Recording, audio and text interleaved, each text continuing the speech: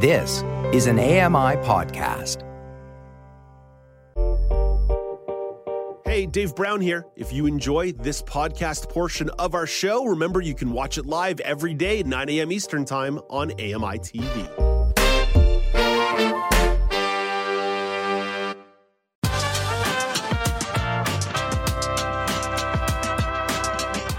Welcome back. It's Now with Dave Brown on AMI. We had a whole bunch of news stories in the first segment of the show, but there is so much happening in the world that we need some more insight on even more stories. So let's bring in Canadian Press Weekend News Editor Michelle McQuaig. Hey, good morning, Michelle. Good morning, Dave. So, Michelle, solidarity protests with people in Iran were held across Canada over the weekend. I know there's a political angle to get into here in a moment, but let's start with the demonstrations themselves. What was the scale and what was the key message? Sure. So I'm sure a lot of you are aware that there's been a tremendous amount of unrest in Iran over the past 6 weeks since the death of Mahsa Amini in mid-September.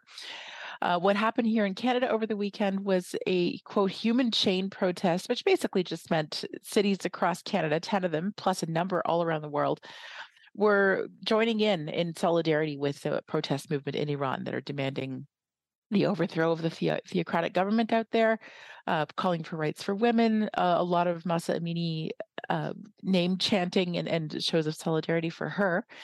And here in Canada, of course, it was all organized by a group that has a lot to say about the regime in Iran with very personal reasons behind them. These are the families of those who were killed in the crash of, do you remember PS Flight 752? That would be Ukrainian Airlines, yeah. Exactly. That would be the airliner that was shot down by the Iranian government in Iran. There was a huge Canadian connection with that flight. There were at least 55 Canadian citizens, a number of others who were not necessarily citizens, but who had really strong ties here. They were maybe studying here. They had partners here. A lot of them were bound for Canada. So those families have gotten quite vocal in recent years about calling for retribution for Iran for their actions. And certainly they wanted to show their solidarity for the protests and for the social unrest that are happening there and calls for reform. So here comes the political angle. There's been a high-profile open letter being signed. What is the letter calling for and who signed it? Yeah, well, that's an interesting one. A letter came out yesterday, published in the New York Times, and it was signed by a really, honestly, fierce cadre of women all around the world. And the Canadian connections included Chrystia Freeland, Melanie Joly, the Foreign Affairs Minister, Nazanin Afshinjan, who's a pretty well-known human rights activist, and she's the wife of Peter MacKay. Kim Campbell, the former Prime Minister, also signed. Those are the Canadians. They were calling for Iran's removal from a UN committee on the status of women, which they recently joined a few years ago. The Canadian women and a number of others around the world, and we're talking some big names like Oprah, Michelle Obama, Malala, Jacinda Ardern from New Zealand, so some seriously powerful ladies, are all essentially decrying the fact that Iran is even included on this committee and calling for the UN to remove them immediately. The other political dimension here, of course, is that during those protests that were taking place on Saturday, there were a number of calls to sever ties with Iran diplomatically and whatnot. And in a total surprise move, we only got a couple hours notice of it ourselves, Justin Trudeau joined in the human chain protest out in Ottawa. Yeah, and he called for more significant sanctions as well, that the government was going to be announcing some of that, although some of that's unclear as to precisely what he was calling for. There was actually a sound clip that was gathered that I actually don't want to play because it actually sounded a little bit fear-mongering and fear-baiting, that we're going to track down those people in Canada who were part of the regime. Made me a little uncomfortable. Fair enough. Yeah. And yet there are critiques leveled at this government for not doing what they perceive as enough to sever ties with Iran and condemn their actions over PS 752. So it is a very an interesting issue, and it's gotten thornier and more pressing in light of all the upheaval that's going on in Iran, because it's very significant. We're talking about hundreds of people killed in 6 weeks of protests, thousands of arrests, major crackdowns. It's pretty volatile and pretty ugly over there right now.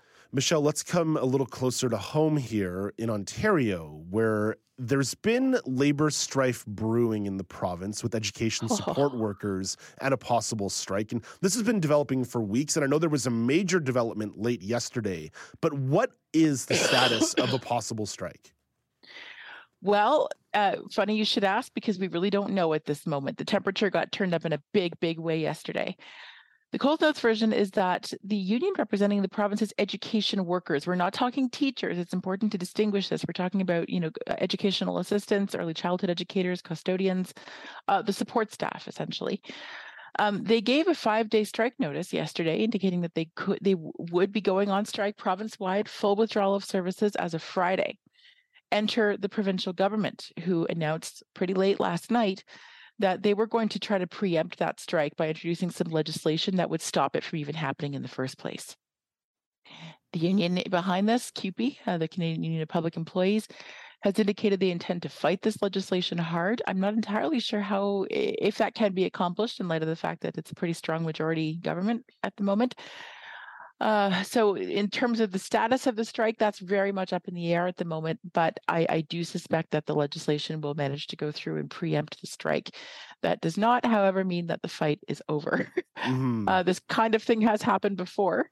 And in the past, in fact, there were some court reparations granted when a government introduced legislation that shut down collective bargaining effectively.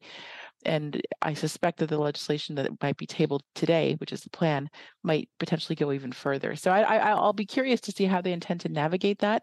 But right now, there's a lot of open questions around what's going to be happening with schools in this province at the end of the week. And let's finish on more of a national story. We got a report about secrecy at the RCMP and how the force should handle sensitive information. Michelle, this one can get pretty deep into the woods pretty quickly, but what's at issue in this report? Yeah, so the very high level, I'll try to keep it as simple as I can. My colleague Jim Bronskill managed to churn out 1,000 words on this because it's that complex and in the weeds, as you say. But basically, this report was commissioned after a very senior RCMP employee, Cameron Ortis, you probably heard the name in the news, was arrested for a number of alleged security breaches that have not been tested in court. But this was a review ordered by the commissioner of the security culture at the RCMP. And it has taken a very long time for us to get our hands on it. But the findings that came out, even from the portions of the report that were released to us, a lot of it was redacted, indicate that there's major security gaps. And the review is calling for a total overhaul of the security culture, even up to the highest levels. It's a very quick example of just some of the alleged breaches or gaps that this review found. They're saying that security awareness training was not mandatory at the RCMP, and the training that did exist was out of date. That's kind of bananas for a national police force. It found that there was, quote, a pervasive attitude that security restrictions were something that needed to be worked around to get the job done. Apparently, there was a lack of standards on information technology, including portable storage devices, so no IT policies around that kind of thing. There was a sense that employees were reluctant to report security incidents because they were afraid of consequences to themselves or their colleagues. So pretty fundamental gaps in security there. And there were 43 recommendations tabled in this report. A lot of them are fairly technical, but essentially it's calling for very significant overhaul to the whole culture of security at that force. Considering how much sensitive information would be held in those hallways and in those computers and in those databases, you definitely want to be careful. And it's not uncommon to see these reviews of major institutions. There was just one done in Manitoba by the Auditor General in regards to their health institution that said there were a lot of important files that weren't even password protected, that anybody could just walk in and grab files from shared computers. Yeah, it's very similar, and it really makes you realize how many assumptions are in place at the public level as to what the security practices at supposedly confidential organizations are supposed to be like. Another one that kind of raises the eyebrows is that apparently security clearance was being given almost at random when people didn't really need it. Again, you assume that when someone has top secret clearance that they've gone through this whole process and they've earned it and there's been a whole vetting apparatus in place. Not so, according to this review. So it's interesting. Michelle, thank you for this. Always great catching up. Have a nice week, and we'll talk to you on Friday for the news panel. Sounds great. Have a good week, everybody. That's Michelle McQuigg, the weekend news editor with the Canadian Press. Hey, Dave Brown here. If you enjoy this podcast portion of our show, remember you can watch it live every day at 9 a.m. Eastern Time on AMI TV. Hi, I'm Jenny Bovard. Join me monthly for Low Vision Moments, where I speak with awesome guests about some of the amusing things that happen when you're blind or partially sighted. Watch on YouTube or download Low Vision Moments from your favorite podcast distributor.